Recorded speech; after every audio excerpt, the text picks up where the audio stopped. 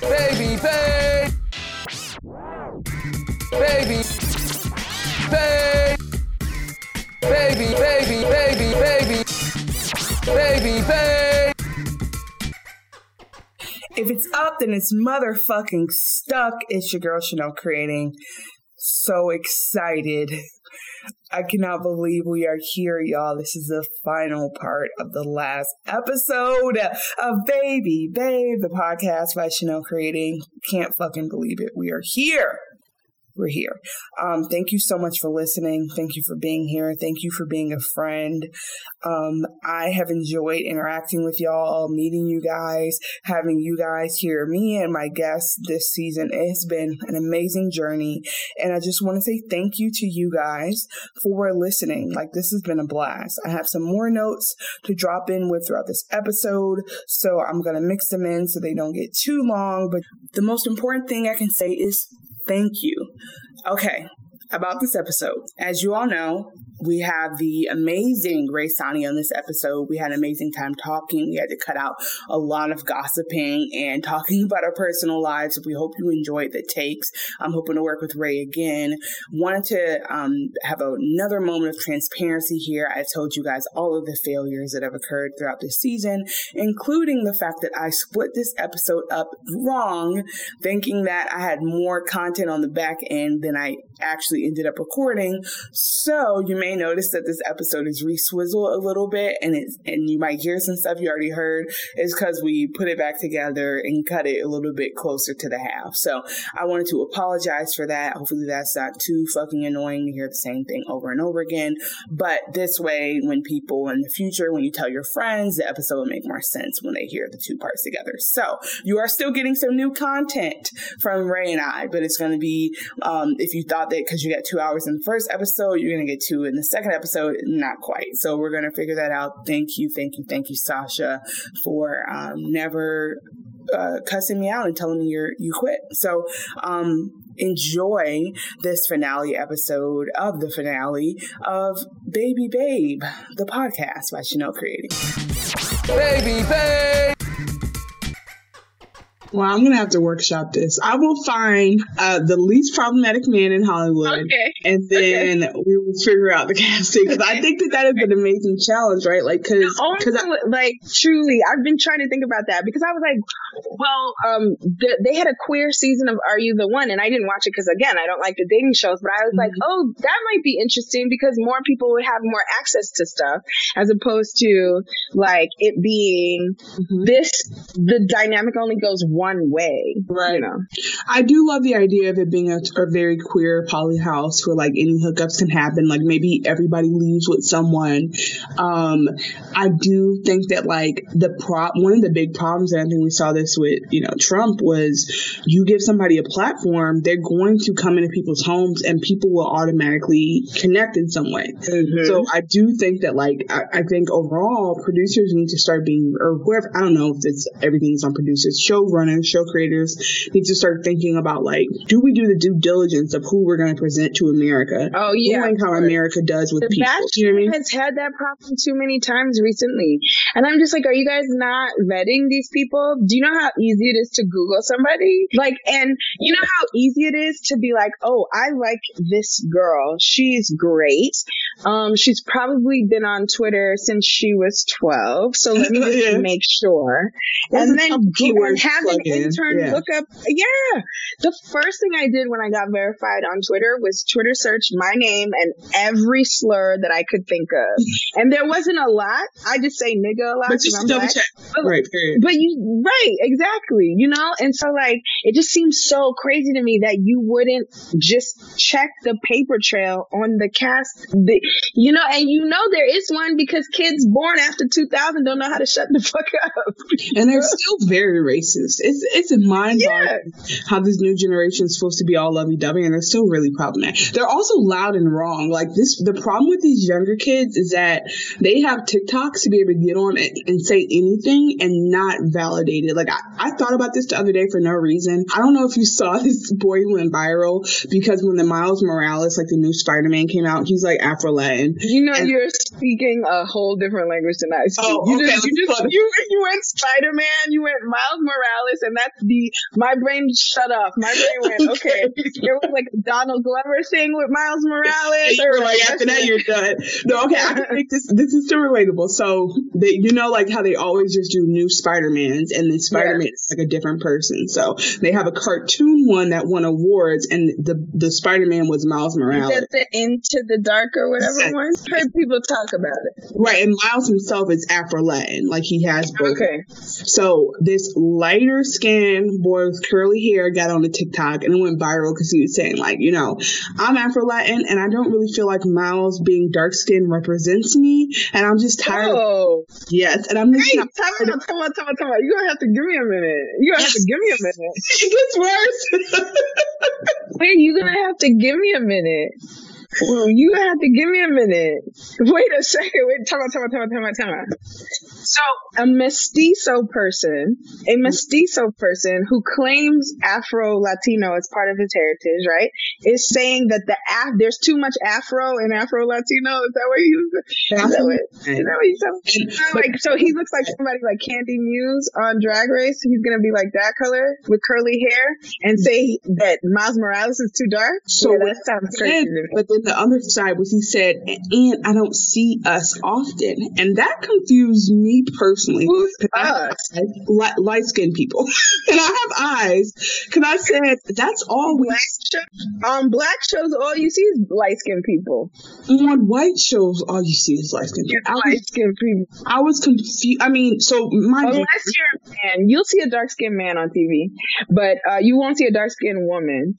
But you'll see a dark-skinned man. But generally speaking, to be attractive in the like, oh my God, dreamy kind of way that you got to be Halle Berry. They're not going to do that for Viola Davis or something. But the boys, I mean, I do think there's still a range that you see with the boys. And so the point was that like this little boy looked like quintessential, like, light-skinned Puerto Rican boy. The way that there's like a fetishization of mixed looking people. I mean, like, I'm sorry, it doesn't represent us. It's like, well, you're overrepresented a little bit in these spaces anyway. Right. So he just basically goes on to say, hey guys, I don't know if you're casting, but if you want me, I'll be and I'll go to the gym every day. And I was just like, and that's why it went viral, because people were like, nigga, what planet are you living on? And the reason I bring them up is because to say like this generation will get on with all seriousness, no back down, and say there's not enough light-skinned people who look like me, so cast me. And it's like, well, what I noticed, I'm gonna have such a boomer comment, even though I'm an older millennial. I was born in 87, but it's gonna sound like I was born in 67.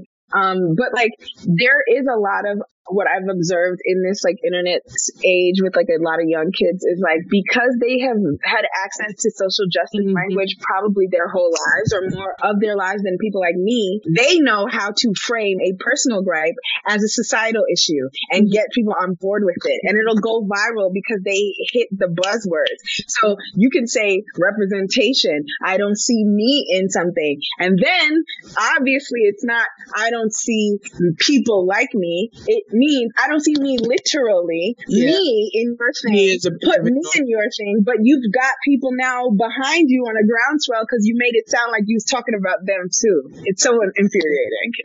Well, in fairness to the internet, I think he went viral because people were like, what in the actual fuck is he talking about? Yeah, it wasn't a like, retweet him to get to the casting director. It was like, these kids are going to the internet.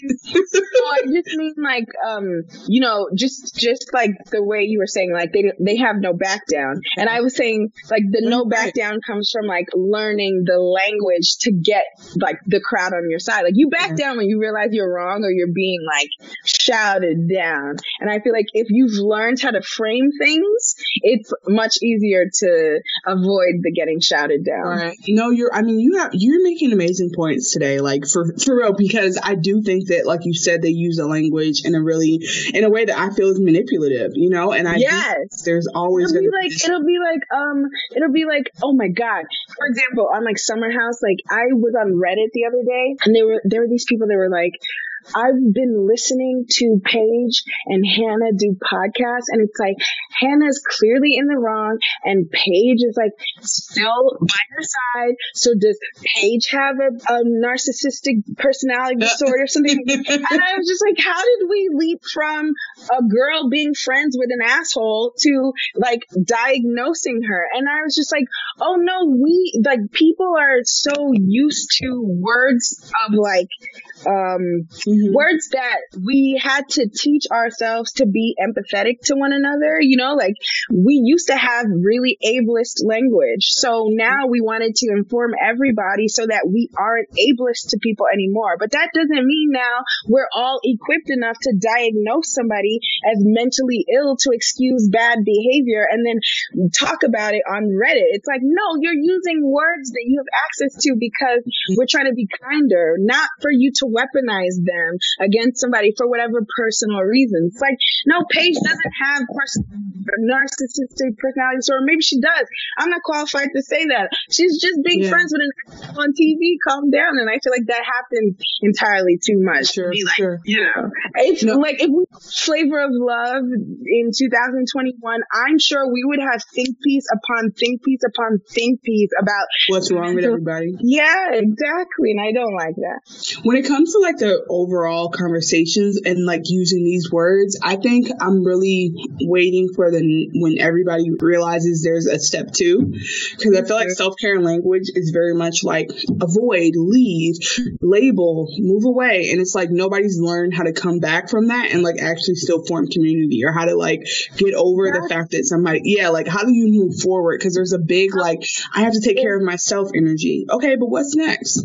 Right. Self-care language often feels like to me, it feels like to me telling your friends, enable my toxic behavior or I leave. It's like it's self-care, and then there is abusing other people at the expense of your desire. It's like, well, I know that we can overcorrect, but we've also overcorrected. You know what I mean? Like, I'm okay with an overcorrection sometimes if the wrong was so great, but we've overcorrected in some ways, I think. Anyway, that's kind of my boomer segment. I am back to being a millennial. I definitely the young kids creep me into that territory for sure. Okay, so back to the reunion. Basically, we have so far is the women are infighting. They hate Red Oyster. They do this thing that I really hate, which is like when we can all agree someone's wrong, I don't think we should let go of that. And so like they let Miss Latin get mad at Red Oyster and call her a weirdo. And I'm like, Miss Latin, you were wrong. Whatever she did, she also called her ugly. It was her ugly, and that pissed me off because one, it was a lie, and two, it's like, are we like? I forgot that being prettier used to matter. You know what I mean? Like, and it still does, but like, I forgot that like people used to say like shitty things like "you're ugly, so shut up," and like that. And I was just like, wow, she literally just reduced this woman to ugly. Therefore, her opinion isn't bad. And I was genuinely astonished by that because I forgot we did that. Right. No, for real. They feel so Republican. You know what I mean? Like, if you're not a hot girl, you can't talk, It's not cute. Yeah, I'm seeing the ugly note now. Like, it's not cute at all. Well, we find out, though, LOL, that Red Oyster is actually married. That was hysterical. So it was genius. It all didn't matter anyway. So that made me go, this is why Red Oyster wasn't famous, because she got exposed before we got to let the persona simmer, you know? She got exposed for being fake while pointing out that people are fake. And for some reason, reality TV audiences hate someone who is fake, but also try and expose other people for being fake. It's like, there's like a certain amount of fake that we sign up for, but then it's like, if you double fake us, we get really mad. Yeah, like, don't fake us out. Fake them out, but let us know. But if we also don't know.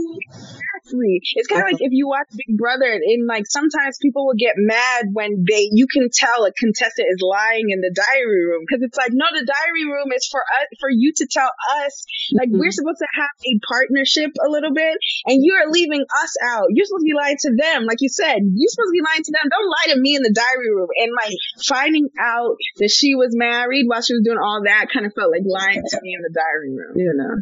Wow. They Hottie and Smiley come out, and Smiley's got her boobs done, I believe. And I'm not like a big like watch for work kind of girl. I just felt like her boobies were. You're not Andy Cohen, his weirdo stuff. Right, which is, I mean, a whole other topic. Because that's the thing that for the last like 20 years he's done, and it doesn't bother me, I think, but it is kind of similar where like I don't want you saying you haven't gotten work done and then judging other women's appearances. I think that's kind of the weird thing for me. Or don't. I see what you're saying, to make like for that is for if we want a more empathetic society. But I see why on a reality show, if you could afford to get work done and you look better than the other girls around you, why you would play that as a trump card. It's not a good quality in a human, but I see why that is like an effective argument on a reunion, you know, or why you think it's an effective argument on a reunion. Yeah, it's like, you know, fix that face and, you know, that kind of stuff. It's like, because it's like saying you don't have a good car. It's like, you too broke to buy titties. Like, it feels like a show of status almost, like these days. I don't know if that's the case with Hottie on the show, but like it feels like a sign of, you know, we kind of take plastic surgery very differently now too. So like, you know, Nicki Minaj spent how many years lying about that ass? You know what I mean? LOL. I mean, and you bring up so many things where I'm like tangent. But no, like I don't have I think I'm in a weird space with surgery in general right now, because for one, BBLs are like very dangerous. And oh my God, I was just talking about this. I just found out it's 1 in 3,000 people can die. And I said, we are having elective procedures that kill 1 in 3,000 people. How's that legal? I don't understand. But everybody's success story is being put on the internet where it's like, oh, just go get it. Like, girl, like, don't even, like, yeah, you could work on yourself and all, but like, just go get it. Like, that's kind of the attitude. And so it's kind of goes, sorry to cut you off, it kind of goes back into what we were just talking about with the younger kids. It's like, it's an overcorrection, right? Because now we're saying your body, your choice, and we're neglecting the fact that sometimes a choice can be a poor choice because we're trying to empower you for having them at all. And it's just like, no, but I can make a bad decision, even though you can encourage me to feel empowered to make decisions about my body, but you should also encourage me to make good decisions about my body.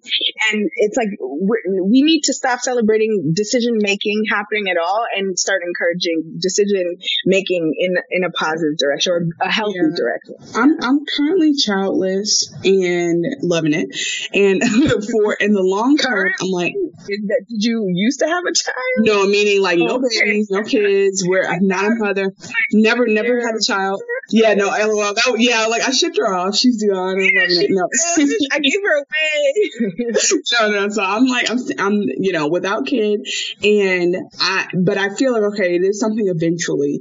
And I think that because I'm older without a kid, I have the time to like really plan. And the longer I think about what I would want to teach a child, the more I'm like, oh, I'm going to be a weird ass granola parent. Or like they won't get a phone till they're older. Yep. You're going to be a hippie mom. Yeah. Because I have kids in my family and I see how TV, internet influences the fuck out of them. Like, they really think that that's the only bodies that matter, or they really think that like you have to wear makeup every single day to have some type of a successful life. There are 16-year-olds with bundles, like $1,000 lace front wigs, and it's like, I know that we want to encourage girls to like express themselves a lot, but it's like we shouldn't be teaching teenagers that if they don't have $1,000 wig on, they're worthless at the same time. So it's like how do we have like a healthy because I feel like even with reality TV, it's like I feel like I can watch this because my parents gave me a good foundation, right? Like I'm fully aware all the time when I'm watching the show that all of this is absurd behavior, right? And I'm choosing to suspend disbelief. And sometimes some people are so loathsome you can't suspend disbelief, like Miss Latin, for example, calling that woman ugly, right? You're just like, whoa, this is very out of nowhere. It just feels weird. Like, you know, it didn't feel playful or in character. It just felt like she was a dickhead in real life too. And then, but it's like these, like I recently got into YouTube videos. Like I got into YouTube commentary videos, and it's so weird because I'm 33. King Von died in November, and then I was like, who's this King Von person? And then I found myself watching drill rap commentary videos for 6 months now. Now you're an expert, yeah. So then, but like, so you'll be watching a YouTube video, right? And like, you'll think, oh, this person knows exactly what they're talking about. And then it's like, because I don't know the genre, I can't correct the information or hear, you know, if something isn't correct, right? I'll hear something about something I know and I go, whoa, that's not correct. And so then it's like, it's in the middle of a thing that sounds correct. So I would just take everything, and I'm just like wondering how much misinformation gets stuck in people's brains because it was like hidden in the middle of something that sounded pretty normal. So like, but I also think that when they made this show, Flav had no idea how real, like Flav had. I think that if Flav was to hear this, he'd be like, how do you get there from me in the throne? Yes. But it's like, it's like everything is connected. Do you know what Flav? Do you know the last thing, the most recent thing I saw of Flav was, you know, WeTV has Love and Hip Hop, not Love and Hip Hop, excuse me, Growing Up Hip Hop, and there was a Growing Up Hip Hop LA, and then they have one in Atlanta, and now they have one in New York. The New York one only got maybe 2 seasons, maybe, I don't know. They had to take a hiatus, but Ja Rule and like Irv Gotti are on the New York one. The New York one is more about the parents than the kids, actually. It's very interesting. And so my mom watches all of these, so I'll dip in and out because I, as a child, knew that I was destined to marry Little Romeo. So the fact that whenever he's on TV, Romeo sucks. I know, but it's like, but I didn't know that at 12. Like, right. You know what I mean? Like, I was surprised by how much he sucked, honestly, on Growing Up. So he just reminds me. He feels like LA. an ex to me. He feels like an ex to me, so I have to check in every once in a while, and then I keep going. That's hilarious. He feels like an ex. Bow Wow kind of feels like that to me a little bit. But so like on the New York one, they cast Flav's daughter, his daughter, and two siblings. His daughter is, girl, I'm so behind. His daughter, yeah. So they cast his daughter, and she has a younger brother who is a rapper, and he's trying to make it. So that's that story. And she's the manager. And I think they have an older brother who looks exactly like Flav, who does like something else. I can't explain it. And so actually the show is about the breakdown in their relationship, because like apparently these kids grew up poor because Flav, like, I guess made some money, not a lot, right? I can't imagine in the early 90s he had like a major deal. So he like made some money, probably blew through it, left them on Long Island with their moms. It was like out in Vegas or like whatever, doing their thing. And so it's like the kids are trying to recreate like or fix their broken relationship with their dad. The son is trying to be a rapper, but like they are resentful of the dad because the dad doesn't want to help them. But I think it's because their dad dad might not be able to. And then they also think their dad's an alcoholic. So it's like them trying to convince Flav that he's an alcoholic and trying to stop drinking. Like, it's dark over there. I'm not able to, like, cause you know what I'm saying? Like, that makes it real. And I, in my mind, at the end of this episode, they all go happily ever after. Yeah. Like, oh, that's heartbreaking. The way the show's edited, the music choice, it's like whimsical, it's silly, it's light, right? And it's fantastical. Even the lens, like the soft lens and everything, it just looks like it's in a different world almost, like in a dream scene. And then like the way that growing up hip hop is shot and the way that his kids look so regular. Like, they don't look expensive. They don't look like they spend a bunch on weaves and things like that. It was like a smack in the face. Because even Flav looks regular too. It was just like, whoa, all right, wow. Yeah. Thank you for sharing that. I mean, I like I told you, like, I have to kind of go into a space where none of this shit is real life because it is so upsetting to me. Like you talked about the behavior, like the fact that we know it's not okay. So, I hope that gets better because but then again, like, Flav didn't become a millionaire off the show either. You know, like, you have to know that shit ran out eventually. So, and I can't imagine he gets good residuals if he gets any at all. And then it's like, also too, we didn't have the same ability to convert reality TV success into sustained money in the way that we do now. You know, if it's like, if I have a bad season on a TV show, I might still have enough followers to sell Instagram ads. You know, what's Flav gonna do after he has bad season 3? He just has to go into obscurity or then be on another reality date TV another person. Yeah, years later. You know, it's just it also is interesting how he never got the show that like a Rev Run got. You know what I mean? Like, all right. But then I mean, Rev Run also, Run DMC had money in a way that Public Enemy didn't. You're right about that. And like, and Reverend, you know, and Reverend Run like was a reverend, and so like there was like a a nuclear kind of family structure that was like easy to put on TV and make a lighthearted TV show. Like, there's nothing about Flavor Flav's life that could have been a reality show that feels like a family sitcom. You just unlocked a memory from the Reverend show days. So I will never forget a Christmas episode when he went to his ex-wife's house, and I don't know what part of New York it was in, but she was in this small ass house that looked like my grandma's house, where it was like there was a couch like smushed next to a tree, like a Christmas tree, and it was just like so small, and I was like, no, you are not about to go back to this palatial mansion and your ex-wife is in this like regular ass house. So it's like, and that's Angela and JoJo and Vanessa's mom. Like I don't know how these divorces go. They might be acrimonious and whatever, but I just like can't. But I'm also a woman who's female forward, so like I just can't fathom my kids having like bedrooms the size of whole apartments where their mom lives. Like, we're not gonna have like such disconnect, and I'm not gonna let my kids. Of course, they want to live with dad now because he's and it's like, and I don't want my kids also feeling like, especially if I have a daughter. He has a bunch of daughters. He has 2 daughters, and it's like I don't want them to feel like they're as expendable as their mom was to me. You know, that I would be like, oh, you can come to this house, but leave your mama there. Well, then somebody's gonna do it to your daughter. You know, I don't know. And this is a stray, but talk about most annoying stepmoms in the history of stepmoms. Oh, yeah. She's so annoying. Like, oh my God, she's triggering. I remember, I will not lie. I do remember wondering if she were stupid. God forgive me. But I do just remember. Walk around like, with the high voice. And it's like. Yeah, but she would also play dumb a little bit, wouldn't she? Yeah, I remember.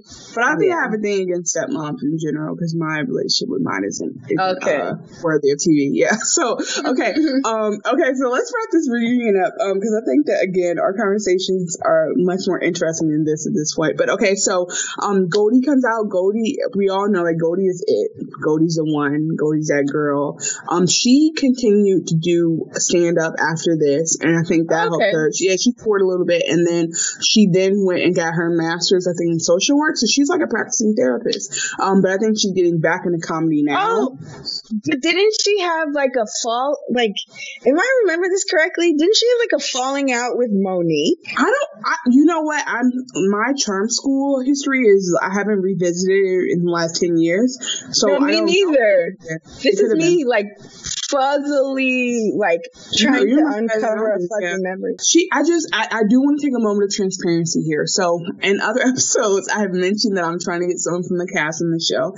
I did in fact get Goldie to have a conversation with me, and then I fucked up the recording. So I do want to thank her for her time. I want to say thank you, Goldie. Yeah, she was a mensch, and she is starting her YouTube. I want to plug her real quick, called Goldie with the Good Tea, and she's also at Instagram Goldie with the IE_98. So I would definitely say follow her, because I think she came out. She had the best edit of all time on reality TV, because she was like your friend or your cousin who like got on TV and was legitimately kind the whole time and didn't have to shake her ass either. Like I loved how she would manage Flav. Like if Flav would try to get close, she would start dancing so that he couldn't really kiss her. She did it very well. So the only dislike I had for her appearance on the show was how like we decided that because she was sexy, because she was funny, she wasn't sexy. You know what I mean? It was like, okay, well, she's funny and she doesn't present sex forward as some of these women do, but I like her. She's good TV. Let's keep her around. It felt like when, you know how like in a rom-com, there's always like a thick black woman who is the person that the white girl bounces her ideas off of.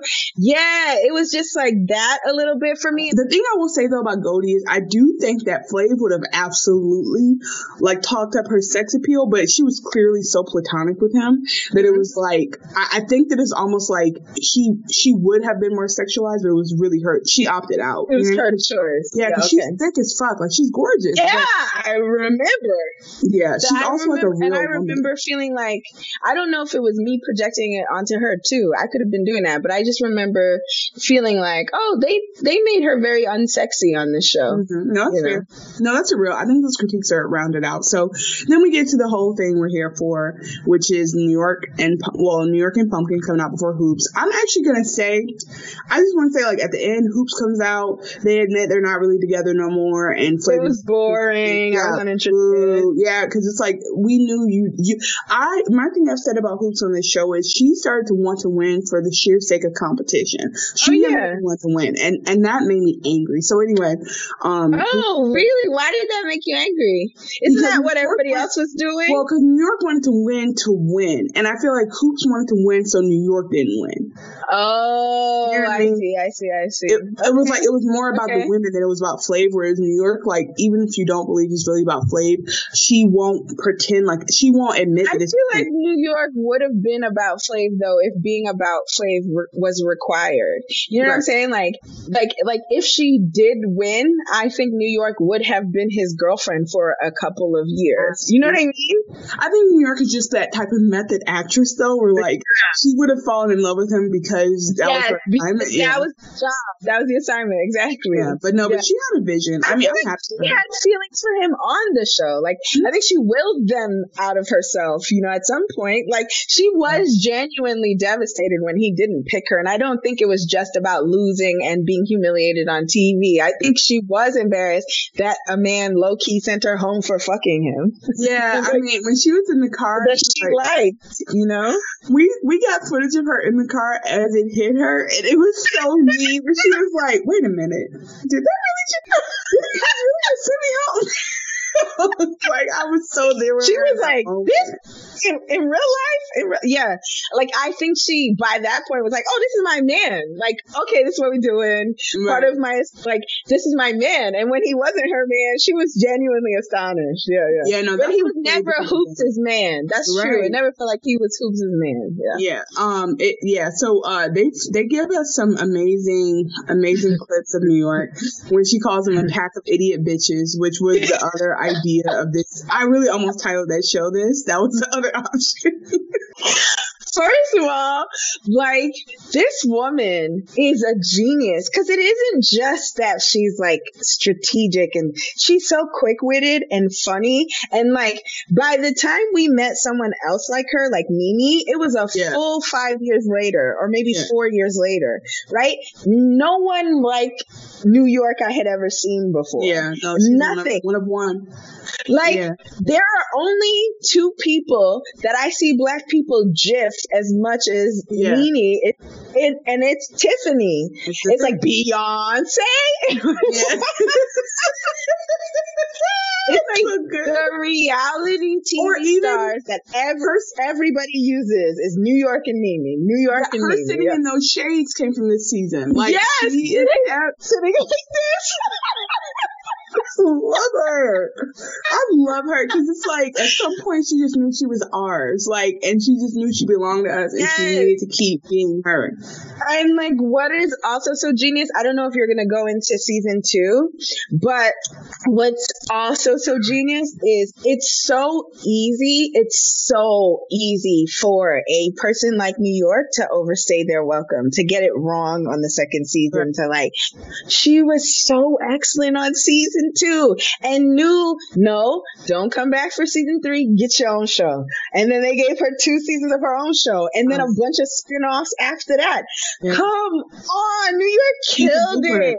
She killed it. And leveled up every time. You have Nene and Candy. I'm always talking about Atlanta. I think about it all the time. But like, Nene and Candy are beefing off camera about spin-offs. That's what they beefing about Candy's ability to get a spin-off and Nene's inability to do so. And I'm sitting here thinking about how easily New York finessed one season of Flavor of Love into her own show and an empire. And then now she's having a resurgence because the young kids love watching old reality TV, and then they're all standing her now, and then she's joining up with T.S. Madison a lot lately. So it's just like, she's finally getting her flowers. I'm glad she gets to see it. And she's been here long enough for reality to start to be respected as a form. So she's able to the fact that she's still present and doesn't have to like revive herself during this time, it's like, I mean, there's no one like her. She comes out to the reunion in a black corset and a diamond choker. I was like, isn't that crazy? Who gets it more than her? She knew, and that's another thing, like seeing old school reunions versus reunions now. I mean, even like the first season of a show where now it's glammed up. We show backstage at the reunion. You know what I'm saying? Like, there's a theme that all the women have to dress for. There wasn't a theme. These women, Lala's in jeans, and then, but New York knew to come as gorgeous as she had to be. You know, she knew that you come to the reunion with your revenge body and your revenge weave and your revenge, you know, she knew that, you know. I mean, and I also feel like this unsung hero of this whole season is the state of New York, because you know what I mean? Like, it takes a lifetime of training to know to be that bitch. Like, you know what I mean? Like, every place doesn't teach you that. So I feel like she knew without knowing. We know because of her, but like, she knew without knowing. And so I definitely attribute that to like, just thinking about how like New Yorkers cared about fashion even when they couldn't afford it. You know what I mean? Like, it's an amazing thing. New York is a stunt city. It's like very weird because it's like New York is a flex, but also like it's a chill flex. It's just like you're in a constant state of flex, so it feels like you're not flexing. You know what I'm saying? Like New York is always fresh, so it doesn't feel like effort to be fresh because you was raised and trained to be fresh. You know? Absolutely. I mean, it's not that different from Detroit, where I'm from. Like, but Detroit is like actually it's very similar, because I was gonna say, like, you know, you might not end the night with those clothes on because you might get jacked for them. Like, I feel like that happens in New York too. You will have the nicest clothes, the nicest car, and you drive back to a, you know, one room home. Like, I just feel like it all we have a lot of parallels when I think about it.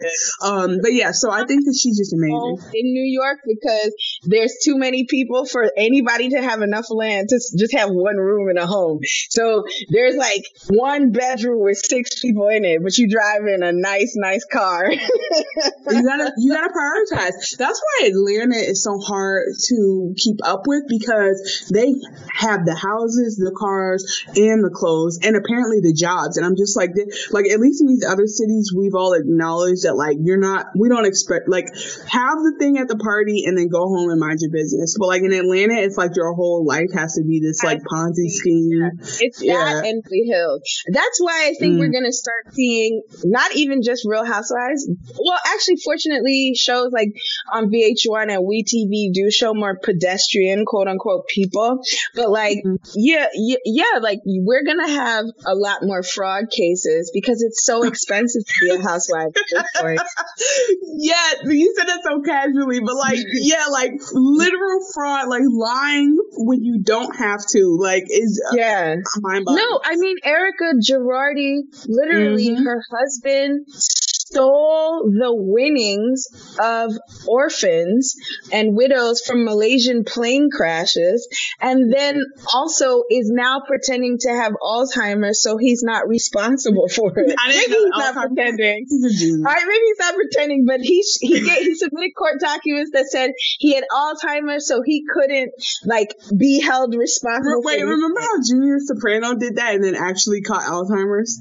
Wait, time out, in real life? No, like not in real life. It's obviously on the show. I've never seen The Sopranos. Oh, I wow. In real life, like, are you telling the truth? Not like No. I know. But like, yeah, he was like, he used that as like a thing, and then it actually for real happened, and then it was like he was stuck after that because like he was faking at first, and it was like, and so they were skeptical. But anyway, it's funny because that is like Sopranos is one of my if I could have more things that made me feel how Sopranos feel, I would like. It's so interesting. I tried so hard. It was so boring. I couldn't get into it. I stopped at Meadow when he had to like drive Meadow to college. I was just like, I can't do this. This is too slow for me. It's okay. You know what? I feel like some things are and some things aren't. Like, I don't want to force it because like just the thing I love about Sopranos is how, first of all, wait, now that you say you don't want to force it, I want to watch it because usually people try to force stuff and I force stuff on people all the time. So now that you're like, oh, I respect your boundaries. I was like, whoa, what did the Sopranos teach you? How are you a person who respects boundaries? Let me go watch the show. Commitment. That's 121 hour show, like episode, so I can't force it. If you could watch The Wire again, I'd kill myself. Truly, I'd be like, oh my god, what am I doing? I love that show, but that is ridiculous. I'm like, listen, that's a show. I'm like, if you use my Hulu, do not watch The Wire because if I forget where I'm at again, I will never be able to finish it. Like, I know I'm on a halfway point in season 4, and if I lose it, I'm not starting over. So I get it. That's truly like the Wire is the one show that I think I could have the patience for again because my brother was watching it in real time. You know, everybody got into The Wire after it was done. You know, or when it was in the 5th season because it had that really long break. But my brother was watching it in real time, so I was like, but my brother has bad taste in TV shows because, like, for example, my brother was like, yo, Rafat's my first name. Yo, Rafat, you not watching Power? And I was like, oh, okay. He's like, Rafat, it's like The Wire, but in New York. Got this review. By The Wire, he means there's a mention of drugs. That's drugs. Exactly, right?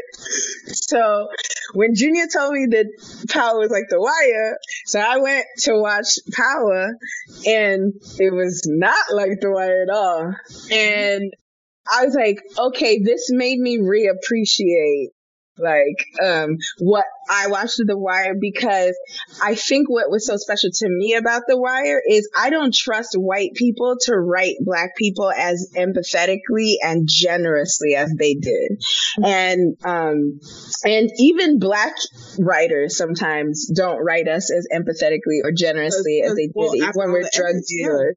Yeah, you know? And so like, I was like, oh, here people being kind to drug dealers, but showing them how ruthless as they can be or whatever, and like not making the takeover of the drug game a thing that seems desirable. Cause like I never rooted for Avon Barksdale. I never rooted for Marlo. You know what I mean? I like only kind of rooted for Stringer because his whole thing was to be mainstream. Idris. It's hard to not root for. I'm not attracted to Idris Elba. I'm only attracted to Stringer. I can't explain it. The same way I'm not attracted to Don Draper, I'm only attracted to John Hamm. John Hamm is so corny. I don't know what it is. John Hamm want to be a bro so bad. It's like, John, stand there and smoke your cigarettes. All right, it's me. I'm back. I wanted to take a quick moment to say thank you. Again, I already told y'all thank you, so okay, enough. Now I want to say thank you to my very special guest hosts throughout this season. These people took time out that they absolutely did not have to, and gave some amazing insights, and I had a great time recording with them. Wanted to start by saying thank you so much to my podcast godmother, who probably would be great if I didn't keep linking myself to her. But wanted to thank Laura Marie Shane Halls for inspiring me to start this show, and then for helping me to launch it. Like, she is a mensch. Please go listen to Sexy Unique Podcast and subscribe to her content and support her. She's going back on tour soon. Please buy tickets. Her and Carrie O'Donnell are an amazing time. Secondly, I wanted to thank Dr. Shady Beauty. I appreciate you so much for coming on despite your very serious medical job. Like, you were so much fun to record with, and now everywhere we go we see titty slings, so thank you for that. Wanted to shout out to Protexter. Please go follow this man. He is an amazing content creator. He has his Baby Lion Productions. We talked about his production company. We talked about in the bonus episode, but he also can actually rap for a white boy. I'm going to put that endorsement out there. I will say that. And he also is just a really fun friend. So I hope that he and his partner are doing amazing in LA. If you guys see him, be very, very nice, because it is hard moving out to LA in the middle of the pandemic. Wanted to thank you to Maxine, my real life friend. Thank you for coming on and being so wonderful and so fun, and I would love to take you out to tea soon. To my homie AJ De Jesus, we're gonna work together again for sure. I enjoyed so much our episode and connecting and just talking shit, so thank you, amiga, for that. I wanted to then go to my other friend Shui Zarate, who is an amazing improviser, as I'm sure I talked about in the episode, but also a great friend and really patient with me. So there will be bonus content coming with Shui. We had a great combo. If you want to see more of us just chatting, I do have a little bit of that in this show that I did earlier in quarantine called Running Your Mouth, and that is going to be on my YouTube. So follow the links, go to my YouTube, see that conversation with Chewy. Next comes my I'm trying to think. I was going to say a phrase that is truly hard to understand if you are not thoroughly Black, but I'm just going to say it. Thanks to my A-Spoon Coon, Stephanie Vasquez Fonseca, who I can always call to come back for more content, more bonus episodes. I love you. Thank you for your support. Please go follow them on socials, because they are doing amazing things and getting booked, and I want y'all to be day ones for this glow up. Thank you to my co-host, Goddess number 23, who we recorded some truly insanely raw podcast together when we were doing Thug Wives. And if you're interested in more of that, go to the Patreon, subscribe now. Only $3. I know you have it. I know you have it. You just bought coffee. So anyway, thank you so much to Goddess 23. I loved working with you. And then I wanted to give a real MVP trophy, if I can right now, to Sasha Stadler, who, literally, this lady does not have to put up with my bullshit, and she does. And there's no other way to say thank you for that, Sasha. So not only does Sasha mix these episodes and make me sound amazing, she also edited for me. And if you know me, you know I do not sing. So the fact that I just sang is a truly letting you know how much I love Sasha and how hype I am for this fucking episode and this season to be wrapping. So thank you to everyone. And I also want to thank myself. Thank God for waking me up and making me a badass bitch every day. And thank you for listening. Baby, babe. So anyway, let's wrap with talking about Pumpkin and New York's epic fight. So I think the overall thing about this segment is that New York never got her hands on Pumpkin. And I think all of us were upset about that. That's the that worst. Makes you mad? That makes you mad? Because New York kind of was like, I'm not going to fight her right now because I might win. Mm-hmm. And then she was like, okay, she even asked Flav. She even asked. It's like, oh, wait, so I could go beat her ass? And they're like, no. She was hype about it. That was her favorite. She was like, thank you. And it was about to go. So she was like, all right, bet. When I see her, it's on site. It's always going to be on site. And so, like, every time she got a chance, she tried to get to her. But all of a sudden, her security, I'm like, let her get her licking.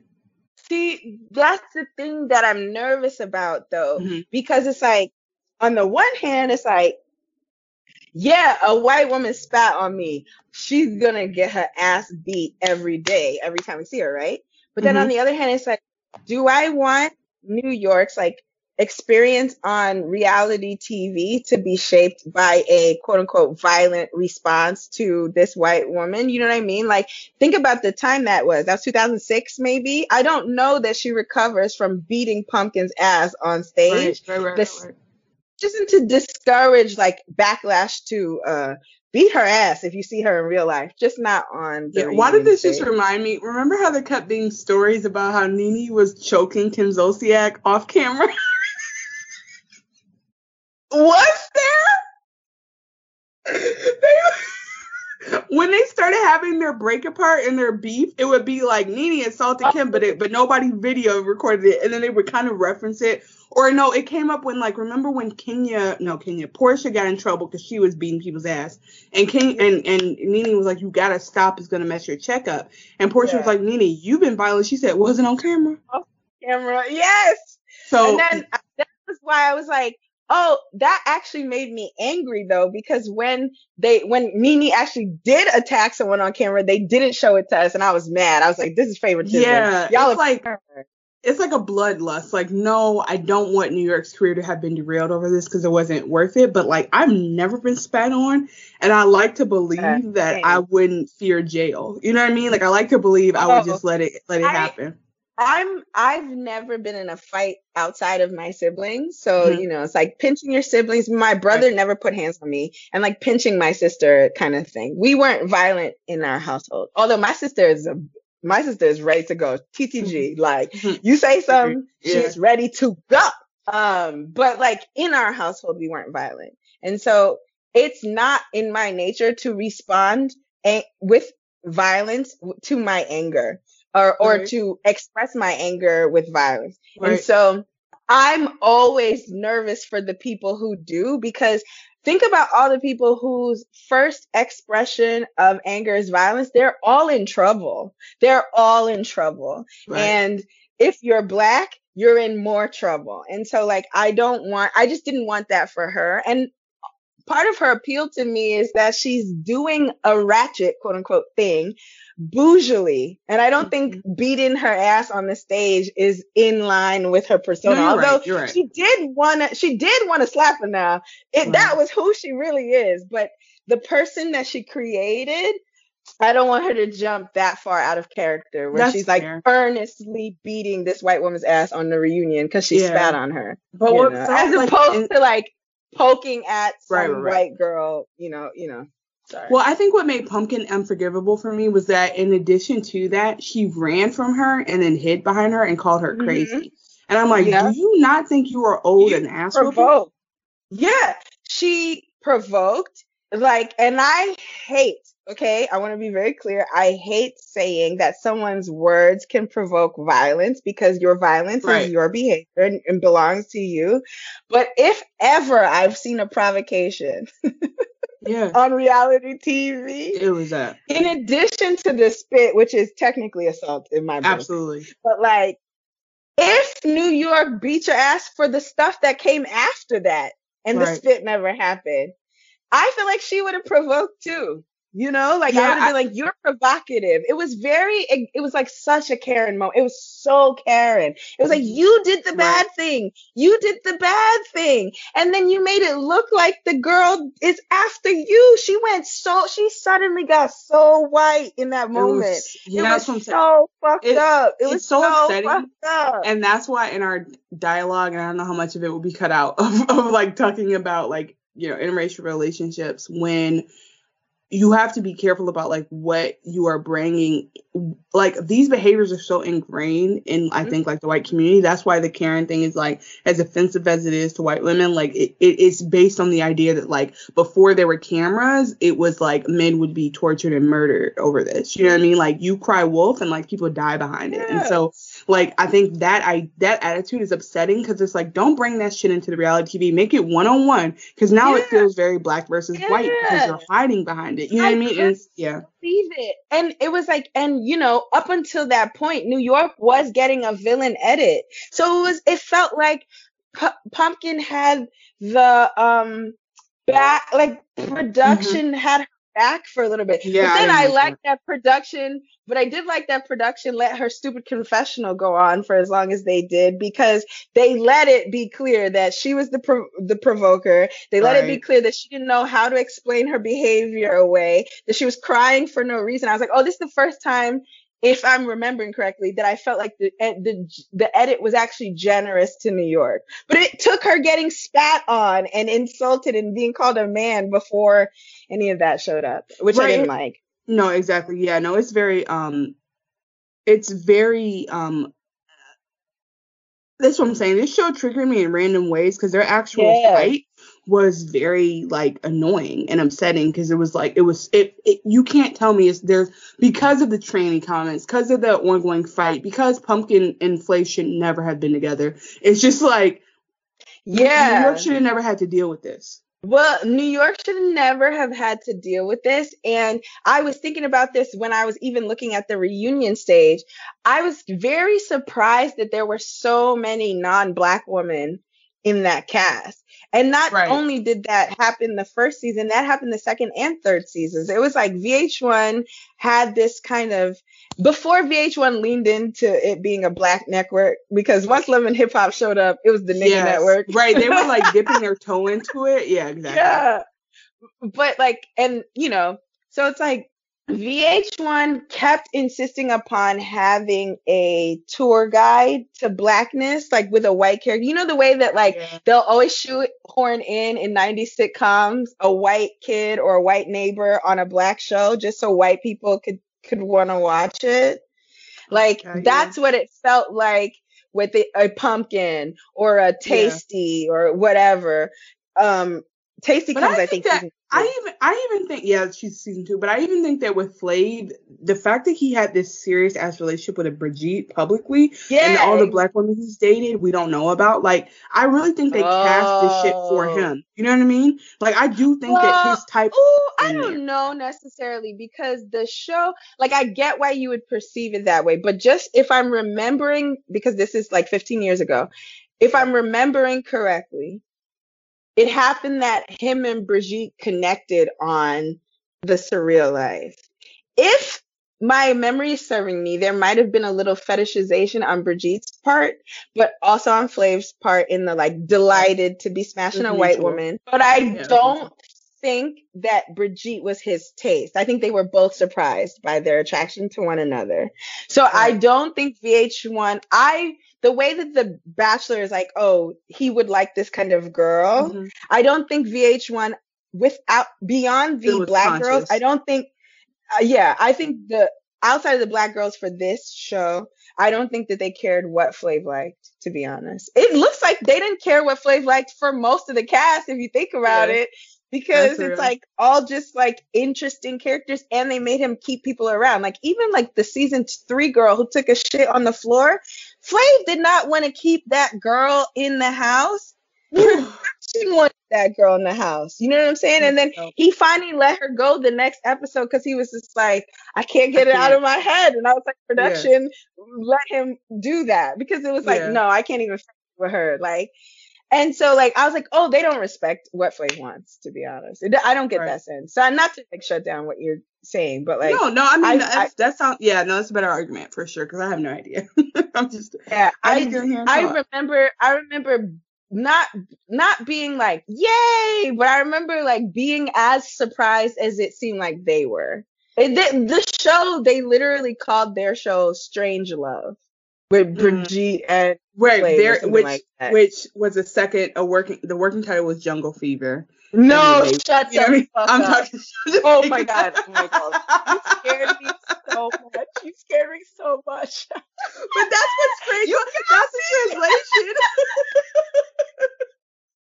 You got me so bad. That is the translation. But child. also, isn't it crazy that I could believe that they did it? Like I was like in shock but not surprised. I was like, oh yeah, of course. That's why I believed it. But the shut the fuck up was just like the audacity. No. Wow, you got me. Well, you got me. Wow, Ray, thank you so much for helping me to elevate the conversation around this reunion that otherwise would have just been repeating words from women we've forgotten about. So thank you for being here. Thank you for indulging me. You guys aren't going to hear it, but I've kept this woman away from her life in her family like 5 hours. It means so much to me that I got to talk about a Black show and got to talk about a Black show to a person who thinks about Black people and Blackness in the same way that I do, so that it wasn't like bashing these girls. It was just like an empathetic conversation and made me feel good to have it, because I don't get to have the empathy conversations about the Black shows. Have them about the white shows all the time. Like, you know, everyone loves Real Housewives of New York because these women are just living out loud and they're not constrained. Yeah, right. Yeah. It's like, well, we don't get our shows recapped and discussed with the same, you know, delight in their, the same connection. So, when that bitch came out, like, it's reggae, I was like, you're dog whistling me right now. You're doing it on purpose. And you are too old to not know. Carol kept being like, reggae.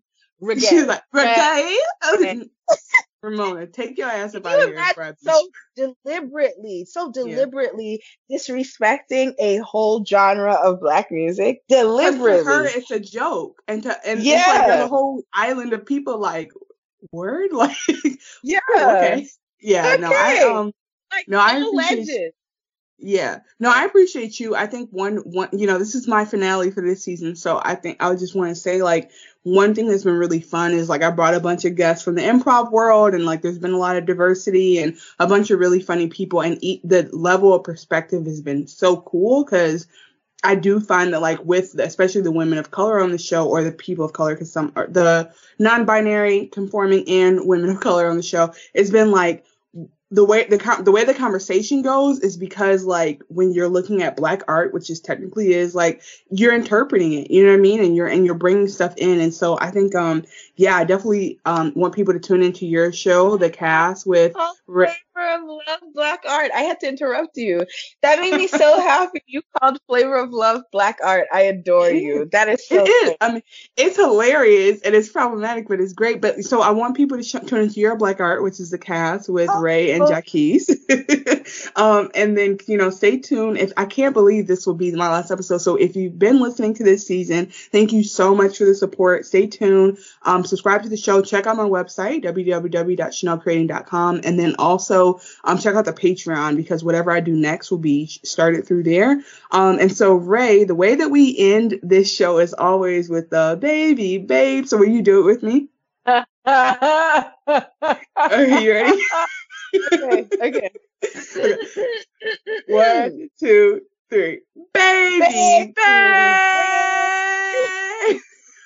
Baby, babe. Baby, babe. Baby, babe.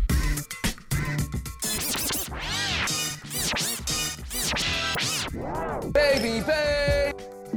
I swear to God, this is the last time. I'm so sorry. I just want to wrap up by telling you guys what you can do in between this show and the next show. I will not be returning to do season 2 of Flavor of Love. Why? Because I am flaved out. Okay, I'm flaved flatlined. I am flaved flabbergasted. I love Flav. I think he did a lot for the culture. I cannot do the Flavisms anymore. I started to resent him, and I don't want to have that relationship with him. So I'm going to take a break from VH1 and go do some other stuff. I've been working on this improv podcast that I think y'all will love because it's improv from a Black woman's perspective. And if you think improv is corny, it's because you've only seen white guys do it. And I really want you to give improv a chance from this girl's brain. Also working on some other stuff that's more conversational, a little bit more like still funny, but a little bit more grounded. I really hope if y'all have liked this, that y'all will continue the journey with me. So I wanted to tell you where to find me in the meantime. You can always email me, ChanelCreating@gmail.com, and tell me what you think about the show. I encourage hate mail as well. Anything you want to tell me about, I would love to interact with y'all. I would love to do an advice show one day, and that starts with people actually emailing me. So let's start there. Secondly, follow me on the socials at Chanel Creating on Instagram or Twitter, www.chanelcreating.com. You got Linktree/Chanel Creating. Like, quit playing with me. Just type in Chanel Creating and I will be 10 pages down because unfortunately my name is the same name as a very famous brand name, but I'm there. So go find me and stay connected. And I just hope to put these shows out for you guys soon enough that we can stay in the loop. So if you really want more content right now, please come over to patreon.com/Chanel Creating. Subscribe for only $3. I said it already. You just spent $3. Like, I know you gave $3 to a homeless person this week. You can afford $3 for me. I don't want to get support through guilt, but I'm not above anything. So hopefully, if you want to, you will subscribe for $3. And if you pay more, you'll get some perks and some personalized gifts from me and just more access because I have a lot of trouble with boundaries. So anyway, thank you all so much. Stay connected. Tweet me, email me. Just let me know that what you want to hear and what you want to see. And look out for me on other shows, bitch, because I'm not going anywhere. All right. This has been amazing. If you're home, if you're in your car, if you are having an accidental press of the button and you're listening to this, say it with me one last time. Baby, baby.